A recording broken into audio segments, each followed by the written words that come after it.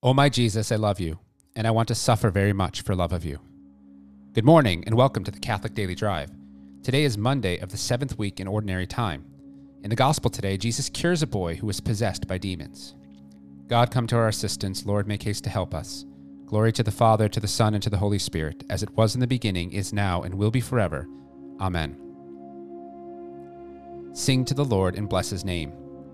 O sing a new song to the Lord. Sing to the Lord, all the earth. O sing to the Lord, bless his name. Proclaim his help day by day. Tell among the nations his glory, and his wonders among all the peoples. The Lord is great and worthy of praise, to be feared above all gods. The gods of the heathens are naught. It was the Lord who made the heavens. His are majesty and state and power and splendor in his holy place. Give the Lord, you families of peoples. Give the Lord glory and power. Give the Lord the glory of his name. Bring an offering and enter his courts. Worship the Lord in his temple. O earth, tremble before him. Proclaim to the nations, God is king. The world he made firm in its place. He will judge the peoples in fairness. Let the heavens rejoice and be glad. Let the sea and all within it thunder praise. Let the land and all it bears rejoice. All the trees of the wood shout for joy. At the presence of the Lord, for he comes to rule the earth. With justice he will rule the world. He will judge the peoples with his truth.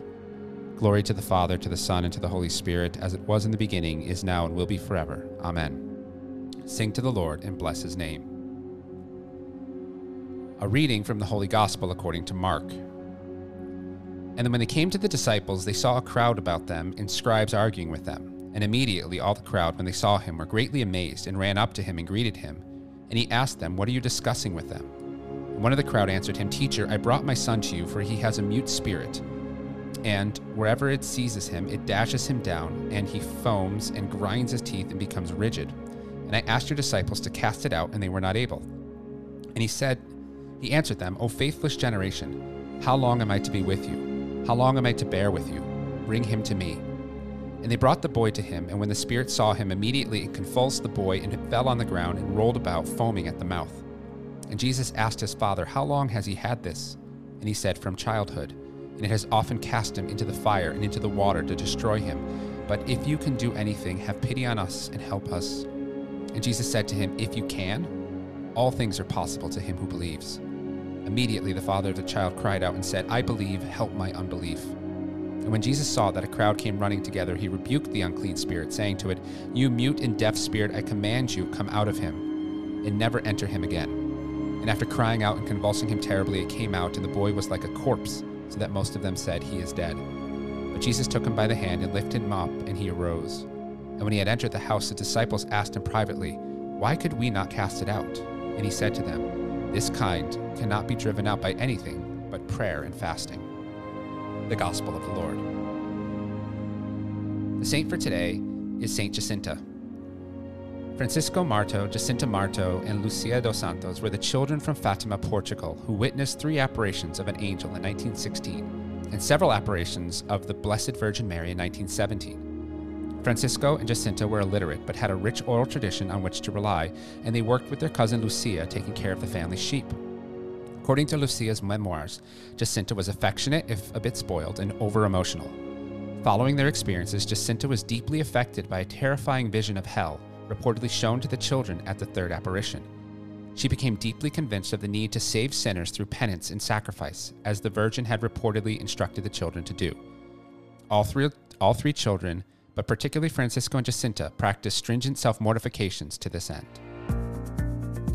The exchange between Jesus and the Father in the Gospel today is fascinating.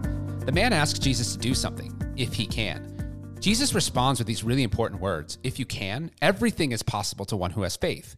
It'd be easy to move on from here, but let's just stop there for a second. Do we believe this? Do we believe that what Jesus just said there? Do we believe that everything is possible for him, or do we place conditions on what he can do?